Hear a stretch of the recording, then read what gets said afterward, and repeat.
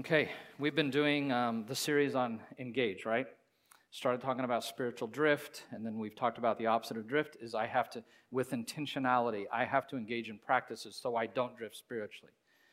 And we've talked about 5 core practices that help me not to drift. And we've done the first 2, which is growing in God, and gathering, being together in community. And we're going to take a week to not back up, but step back just a little bit. I'm going to do something a little bit different this morning, but that's related. Because all of us, even when I know I'm being engaged to not drift, I'm still going to drift. We all go through those periods of our life, right? And so I want to ask the question, like, what perspective should we take on our continual struggle with drift? And I really am hoping that through Abraham's life, we learn something really important this morning. So I do want you to turn to Genesis. That's where we're going to be. We're going to be looking at the life of Abraham in the book of Genesis.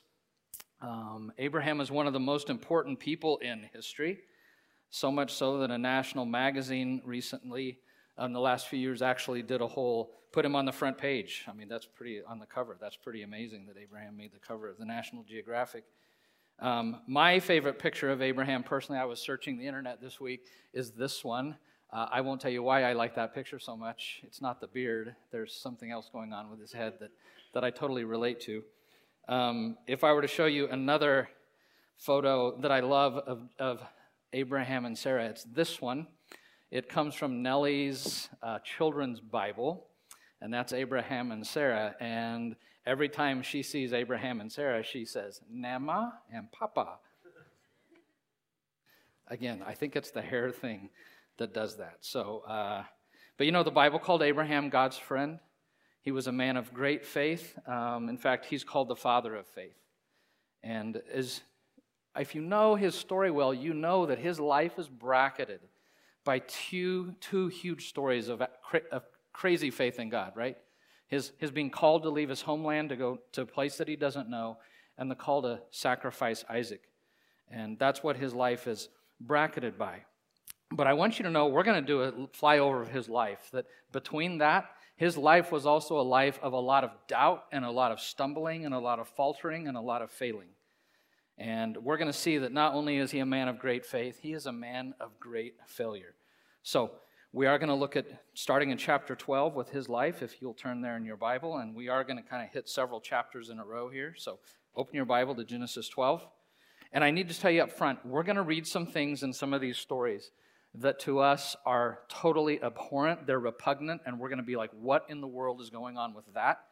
And I just want you to know a couple of things. That one, some of the things that he and Sarah do were common in their culture at that time. That doesn't excuse them, because they still are repulsive and repugnant, and as you read the stories, you'll find out that God doesn't like what they do, and he in no way excuses the cultural norms that they follow. But just to get that cleared up. So let's jump in chapter 12. I want to look at chapter 12, and it's the beginning of his story, and it is a story of faith, this first story. So chapter 12, it says this, the Lord said to Abram, and he's called Abram, and she's Sarai at the beginning. He'll change their name in a little bit. Go from your country, your people, your father's household to the land I will show you. I will make you into a great nation, and I will bless you. I will make your name great, and you will be a blessing. And I will bless those who bless you, and I will curse, and whoever curses you, I will curse. And all peoples on earth will be blessed through you. So Abram went as the Lord had told him. He went as the Lord had told him, and Lot went with him. Abram was 75 years old when he set out from Haran. He took his wife Sarai, his nephew Lot, all the possessions they had accumulated, and the people they had acquired in Haran, and they set out for the land of Canaan, and they arrived there. Abram traveled through the land as far as the site of the great tree of Moreh at Shechem. That sounds like a Lord of the Rings thing, doesn't it? Anyways, the great tree of Moreh at Shechem. At that time, the Canaanites were in the land. The Lord appeared to Abram and said, to your offspring I will give this land. So he built an altar there to the Lord who had appeared to him. This is a map of that journey. It was quite far that God called him to, asked him to leave at 75 years old, to leave the place he knew and to go to a place he didn't know. Can you imagine what that's like? I'm getting close to 60, and I don't like to change my ways, right? I've got my ruts I've lived in my whole life. I can't imagine the faith that it took for them to do this. So it was a major step of faith. But immediately after he gets there, he stumbles in a very major way. So let's look at verse 10 of chapter 12. Verse 10 of chapter 12. And we're going to see him fail in two ways. So verse 10, it says, "Now there was a famine in the land, and Abram went down to Egypt to live there for a while because the famine was so severe." So first his faith falters in that God sent him here and promised him this place to protect him and to provide. And as soon as something bad happens, he's gone, he's out of there, he's down in Egypt where things are better. But it gets worse, okay? So we're going to see the second way that he fails that's more obvious. So verse 11. "As he was about to enter Egypt, he said to his wife Sarai, 'I know what a beautiful woman you are. When the Egyptians see you, they will say, this is his wife. Then they will kill me, but let you live. So I want you to say,'" and isn't that nice that he puts all that on her, by the way? "I want you to say, 'You're my sister, so that I will be treated well for your sake, and my life will be spared because of you.' So when Abram came to Egypt, the Egyptians saw that Sarai was a very beautiful woman.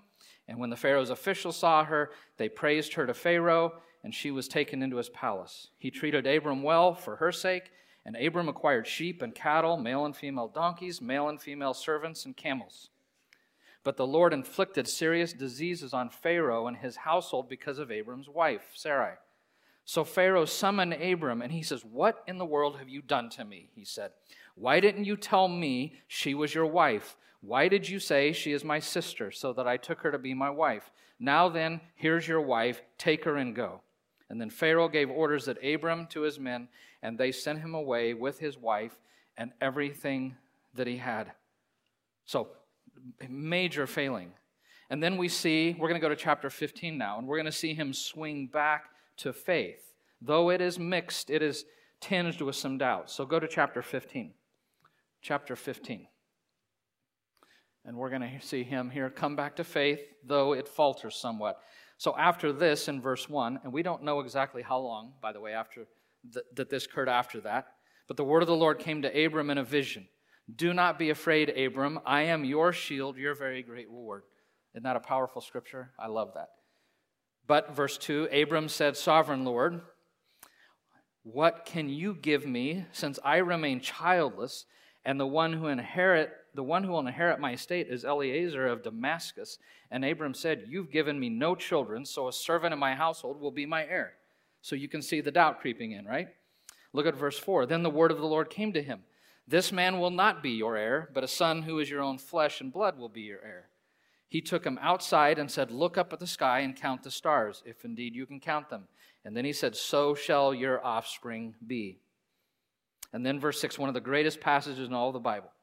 "Abram believed the Lord, and the Lord, God, credited it to him as righteousness."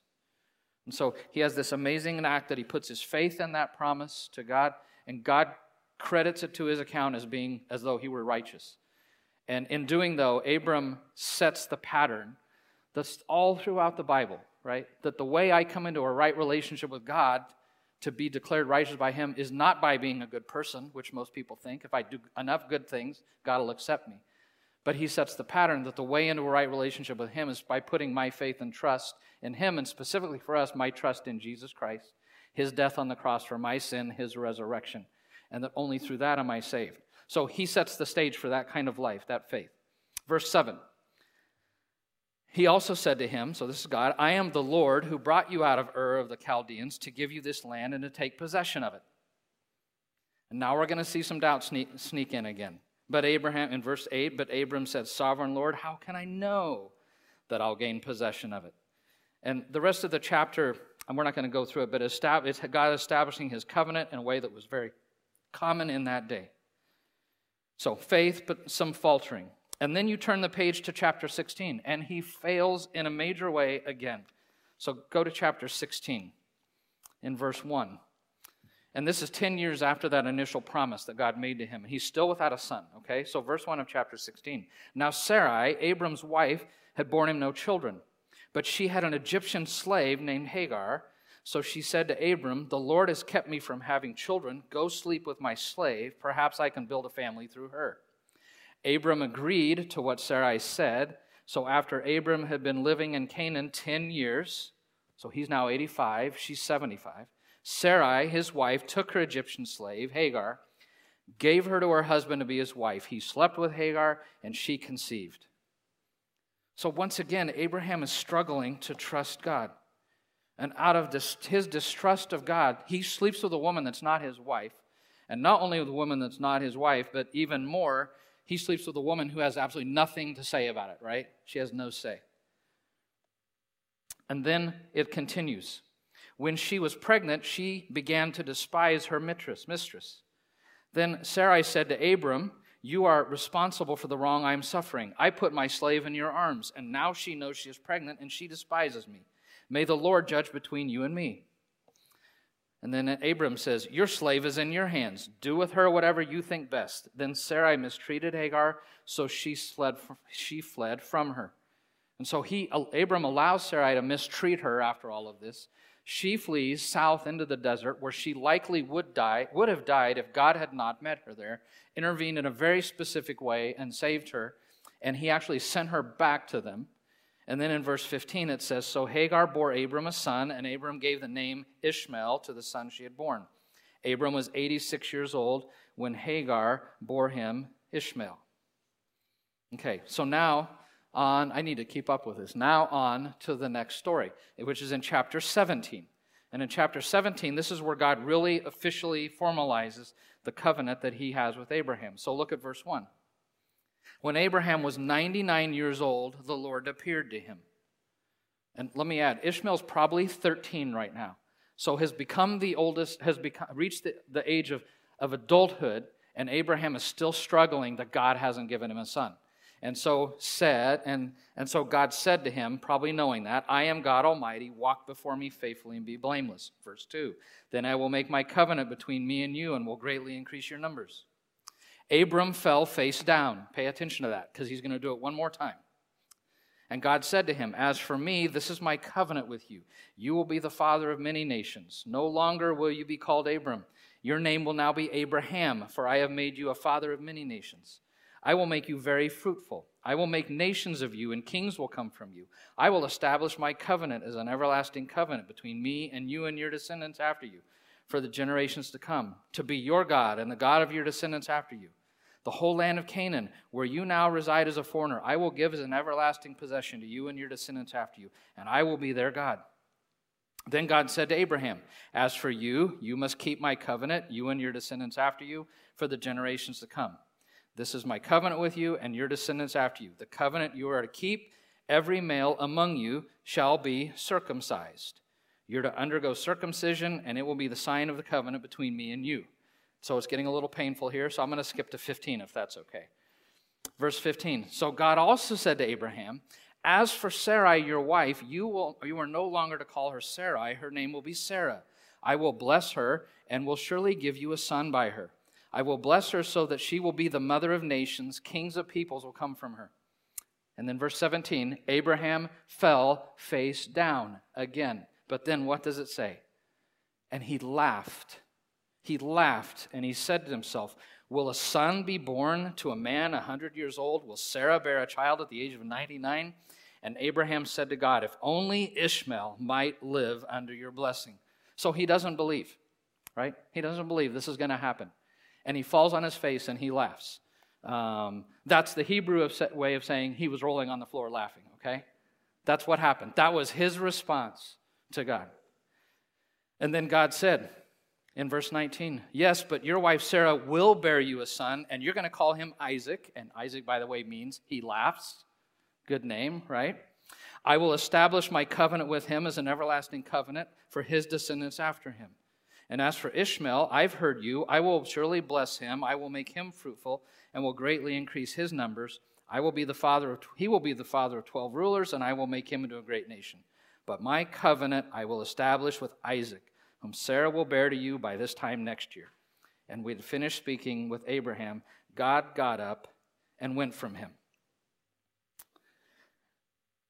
Then you get to chapter 18. And in chapter 18, we're not going to go over it, but Abraham, I think out of great faith, he boldly intercedes on the behalf of Sodom and Gomorrah. And then chapter 20 is kind of the next big story that comes after that. And again, we're going to see Abraham fail in chapter 20 in a major way. So look at chapter 20, verse 1. And when you read this, you're going to say, haven't we seen this story before? So chapter 20, verse 1. Now Abraham moved on from there into the region of the Negev, and he lived between Kadesh and Shur. For a while he stayed in Gerar, and there Abraham said of his wife, Sarah, she is my sister. Then Abimelech, king of Gerar, sent for Sarah and took her. I mean, same thing again, right? Did you ever learn from before? Same song, different tune, right? He's not trusting God. So verse 3, but God came to Abimelech in a dream one night, and he said to him, you're as good as dead because of the woman you've taken. She is a married woman. Now Abimelech had not gone near her, so he said, Lord, will you destroy an innocent nation? Did he not say to me, she's my sister? And didn't she also say, he's my brother? I've done this with a clear conscience and clean hands. And then God said to him in the dream, yes, I know you did this with a clear conscience, and so I've kept you from sinning against me. That is why I did not let you touch her. Now return the man's wife, for he is a prophet, and he will pray for you, and you will live. But if you do not return her, you may be sure that you and all who belong to you will die. So early the next morning, he did what I would do. God told me I would die the next morning if I didn't do this. He summoned all of his officials, and he told them all that had happened, and they were very much afraid. And then Abimelech called Abraham in, and he says, what have you done to us? How have I wronged you that you brought such a great guilt upon me and my kingdom? You've done things to me that should never have been done. I mean, even he knew that. You've done things you shouldn't have done. And Abimelech asked Abraham, what was your reason for doing this? And Abraham replied, I said to myself, there is surely no fear of God in this place, and they'll kill me because of my wife. Besides, she really is my sister, the daughter of my father, though not of my mother, and she became my wife. And then pay attention to what he says next. I had never noticed this till this year reading through Genesis. Verse 13, and when God had me wander from my father's household, I said to her, this is how you can show your love to me. Everywhere we go, say of me, he is my brother. When God called them out of Haran to leave, they made this plan way back then that this was their contingency no matter where they went. This has been their plan all along. I'm like, wow, that's so crazy. Then verse 14, so then Abimelech brought sheep and cattle and male and female slaves, and he gave them to Abraham, and he returned Sarah his wife to him. And Abimelech said, my land is before you, live wherever you like. And then we get to chapter 21. Isaac is finally born. At 100 years old, he's given the son. Sarah has the son Isaac. And then verse 6, it says, Sarah said, God has brought me laughter. Everyone who hears about this will laugh with me. And she added, who would have said to Abraham that Sarah would nurse children? Yet I have borne him a son in his old age.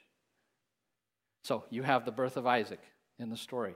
And now Abraham's going to stumble again. Look at verse 8, which follows right on the heels of that. The child grew and was weaned, and on the day Isaac was weaned, Abraham held a great feast. But Sarah saw that the son whom Hagar the Egyptian had borne to Abraham was mocking. And she said to Abraham, get rid of that slave woman and her son, for that woman's son will never share in the inheritance with my son Isaac. And you're like, wow, this has happened before, right? And so Abraham does what she says. He sends her out. Again, same song, different tune. Sends her off again. She goes down to the desert where she likely will die. God meets her there again, provides with her, and he ends up growing up in that area. And then we come to chapter 2, which is probably the crowning act of Abraham's life, one of the greatest acts of faith in the Bible. And so turn the page to chapter 22. And we're going to see him display a very shocking depth of faith that contrasts with the lack of faith we just saw. So verse 1, sometime later, and I will add, we don't know exactly when. It was likely more than a decade. Isaac was probably a teenager. God tested Abraham, and he said to Abraham, and Abraham said, here I am, he replied. And then God said, take your son, your only son, whom you love, Isaac, go to the region of Moriah, sacrifice him there as a burnt offering on a mountain. I will show you. I mean, the son that he waited 25 years to get, right? He's probably had him a little over a decade now. And now God is saying, I want you to go up there and sacrifice him. Can you imagine what that was like? But look at verse 3. Early the next morning, like no delay, early the next morning, Abraham got up and loaded his donkey. He took with him 2 of his servants and his son Isaac. When he had cut enough wood for the burnt offering, he set out for the place God had told him about. And on the third day, Abraham looked up and saw the place in the distance. I'll let you read the rest of the chapter. If you don't know what happens with the story, it's pretty amazing how God provides. The sacrifice doesn't happen, but he's demonstrated this great faith. And then after chapter 22, you get to chapter 23, where Sarah dies, and then in chapter 25, Abraham dies. Abraham dies. So that's the flyover of his life. That is the timeline, and that's where we see what his life really looked like in reality. And as I thought about this, there's a lot of lessons I could pull out of his life. But there's one particular thing I really want to go to today, and here's where I want to go with this. Abraham truly was a man of extraordinary faith, wasn't he? I mean, he did some amazing things in faith.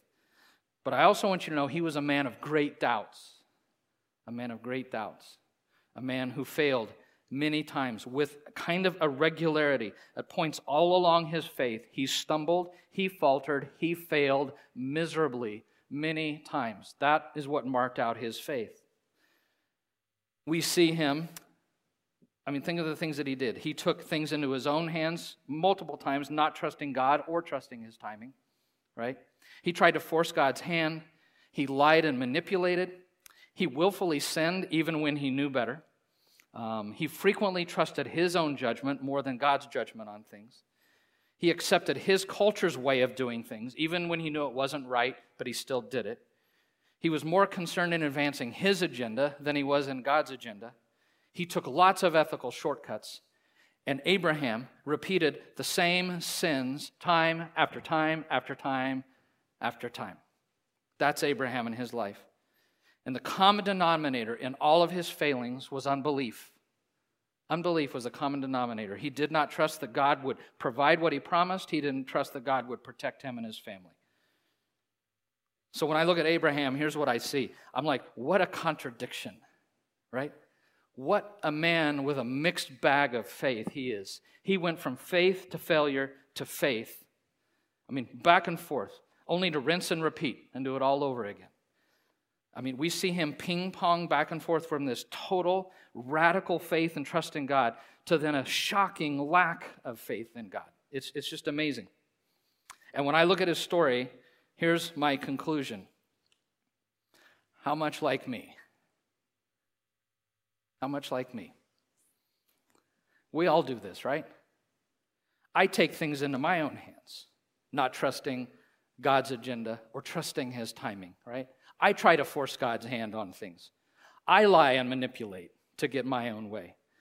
I willfully sin even though I know better to do that. I frequently trust my judgment more than I trust God's judgment. I sometimes accept the culture's way of doing things when I know it's really not the right thing to do.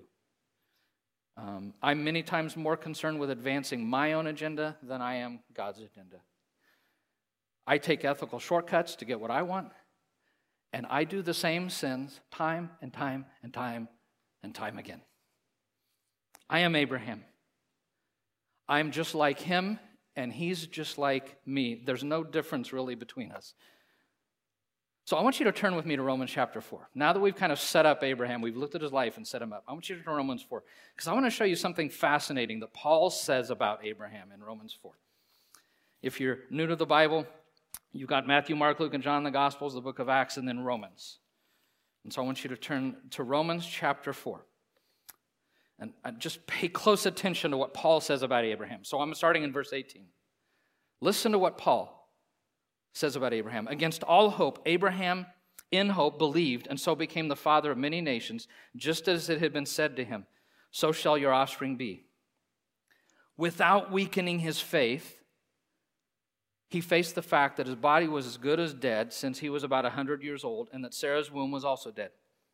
Yet he did not waver through unbelief regarding the promise of God, but was strengthened in his faith and gave glory to God, being fully persuaded that God had power to do what he had promised. And I read that and I say, how could God, through Paul, say that about Abraham? Did he not know the Abraham that I know? You could say that if you only read the two stories on the bracket of his life, right? The first great act of faith and the second. If you know his whole life, it's like, how in the world can God say that? Really? You can say that about him? And to me, the answer to that question is in verse 16.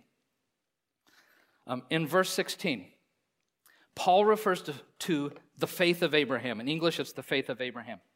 But in Greek, there's no definite article. There is no the on it. It's just simply in Greek, faith of Abraham. And that's really significant because in the Greek language, when they leave off that definite article, when they leave that off, it's conveying an overall, overarching, defining quality.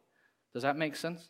An overall defining quality. So in the eyes of God, Abraham's faith, his life, overall was characterized and defined by faith when God looked at the whole thing. That's what Paul is saying. And I want you to know that is so encouraging to me. So encouraging. And here's what it tells me. That God sees the whole of our lives. That's what he sees and that's what he looks at. He looks at the overall direction of my life on my journey to faith. That God takes the long view when he's looking at my life. Now, don't get me wrong. I'm not saying my individual choices along the way don't matter. That's not what I'm saying, okay? But here's what I want you to know. His focus isn't so much on the snapshots of our lives, those individual moments. The focus of God is on the movie of our life, the overall movie. He sees the overall pattern. He sees the whole of my life. And the people who seriously follow Jesus, yes, we all have snapshots in our life of drift, right? They keep coming up. But that's not, in God's view, that's not what defines us. What defines us is the big picture. Don't you love that? That what matters to God really is the direction of my life. It's the trajectory of my life. That's what matters to him. What God is looking for, in the words of Eugene Peterson, is he's looking for a life that's characterized by a long obedience in the same direction. By a long obedience in the same direction. That's what God's looking for. And so God, in Romans 4, can call Abraham a man of faith, not because he never doubted, not because he never failed, because he did a lot of both, did he not? I mean, in ways probably none of us will ever fail. But God called him a man of faith because through the ups and downs of his life and the ups and downs of his faith, anytime Abraham stumbled and fell and he got up, he always redirected himself to true north, to the relationship with God and to walking with him. That's why God says of him, he is a man of faith. Through all those small detours Abraham would go on in the grand scheme of things in his life for the long haul, God looked at Abraham and said, I see faith in the big picture. And that's to me what faith is. So I don't know about you, but I need to hear that. I need to hear that. And I need to see God's saints, warts and all, as real life, flesh and blood people, right? Who do well and who totally blow it. Triumphs and failures all. And that's what I love about the Bible is it doesn't whitewash anybody. I want to walk by faith. And I assume most people here want to walk by faith. I want to trust him. I don't want to doubt. I don't want to fear. I don't want to worry. I don't want to have anxiety. I want to be obedient, right? But in reality, I'm Abraham. That's who I am. I'm Abraham. And here's my tendency. I focus on the snapshots. That's what I focus on. When I fall down and I stumble, what happens to me is I get fixated on that. Like, oh, here we go again. Yep, this is who I am. This is what defines me, right? And you zoom in and you focus on that to the point that you feel defeated. And then you're like, well, and then you get stuck. Anybody ever get stuck in drift because you're so focused on the snapshot? That's what happens to me. And then Satan, I think, loves us to focus on the snapshot. And that's what he wants us to do and feel that no condemnation, and he wants us stuck. But I just want you to know that's not God's perspective. He takes the larger, longer view. In Psalm 103:14, the psalmist says, he knows how weak we are, and he remembers we are only dust. Are you thankful for that? He remembers that we're only dust. None of us follows perfectly. We're all a work in progress, right? He knows that. He gets it. He understands that that's what it's like. In the words of C.S. Lewis from the Screwtape Letters, he knows that we are spiritual amphibians, that our nearest approach to constancy is undulation, which means up and down. The repeated return to a level from which we repeatedly fall back, a series of troughs and peaks. He knows that. He knows that. And what God is most interested in, that picture up there, it's the trajectory of my life. He knows that I stumble. He knows that I fall. He knows that I falter. And he just simply desires that I would stumble in the right direction towards him. Because that's what Abraham did. He stumbled in the right direction towards him. Please don't take this as an excuse to be lazy in your walk with God. That's not the point. And if you use it that way, I think you're missing the whole point of what this is about. This just reminds me that God is more concerned with the overall direction of my life. He sees a bigger picture. And the other thing I see in this is that being a mixed bag doesn't make us unusable. Thank goodness for that, right? Thank goodness for that. Abraham's story reminds me that God uses imperfect people. Is there anything different than imperfect? He uses imperfect people who have imperfect faith. And he uses us in spite of our failings, in spite of our failings, our faltering, our stumbling. He uses us in spite of all that. And I'm so grateful for his grace. And that kind of takes me to my final point with all of this. The most important thing, that in all of this, I want you to see that God is the hero of this story. Always and ever, he's the hero of the story, beginning to end. Through it all, he remains faithful. In 2 Timothy 2:13, Paul says, if we are faithless, he remains faithful, for he cannot disown himself.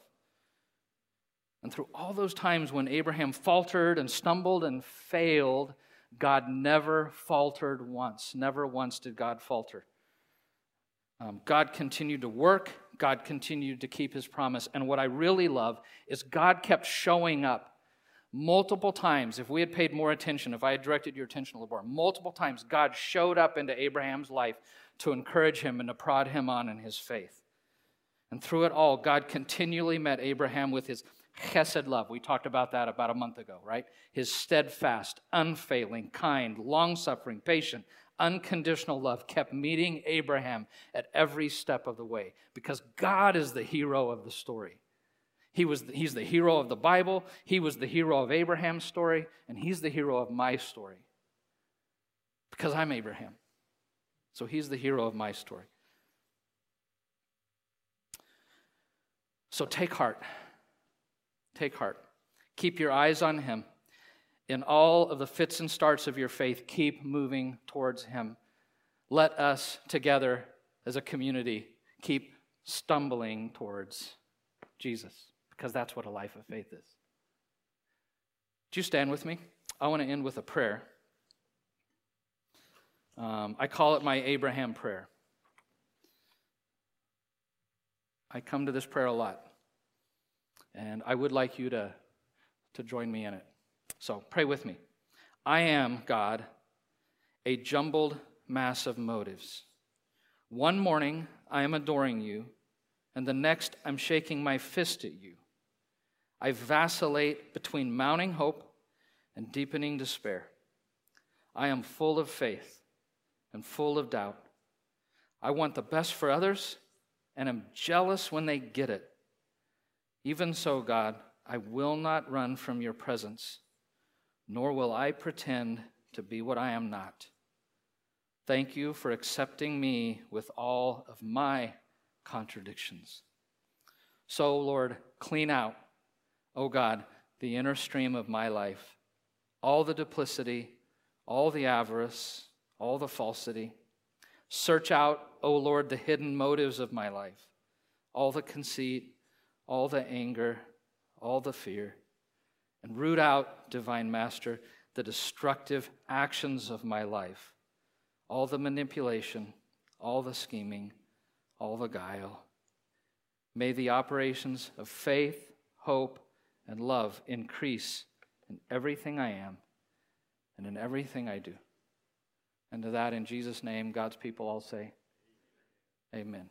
Amen. Can I just say a quick prayer? Father, thanks for Abraham's story, for giving us like this, his whole life, the ups and the downs, so that as I see him, a man that you call a man of faith, that I can see myself in his story and know that what you care about That for you, you don't focus on the snapshots, but your concern is that movie. It's the direction of my life. And so may we be a place, Lord, that together we just stumble towards you and we keep our eyes set on you.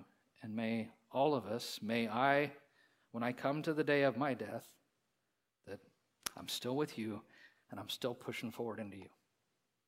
So that at the end, you might look at us and you look at our life and you say, that is a person of faith. So we ask this in the name of Jesus. Amen. All right, 12th. As totally imperfect people as a bunch of Abrahams, you are sent.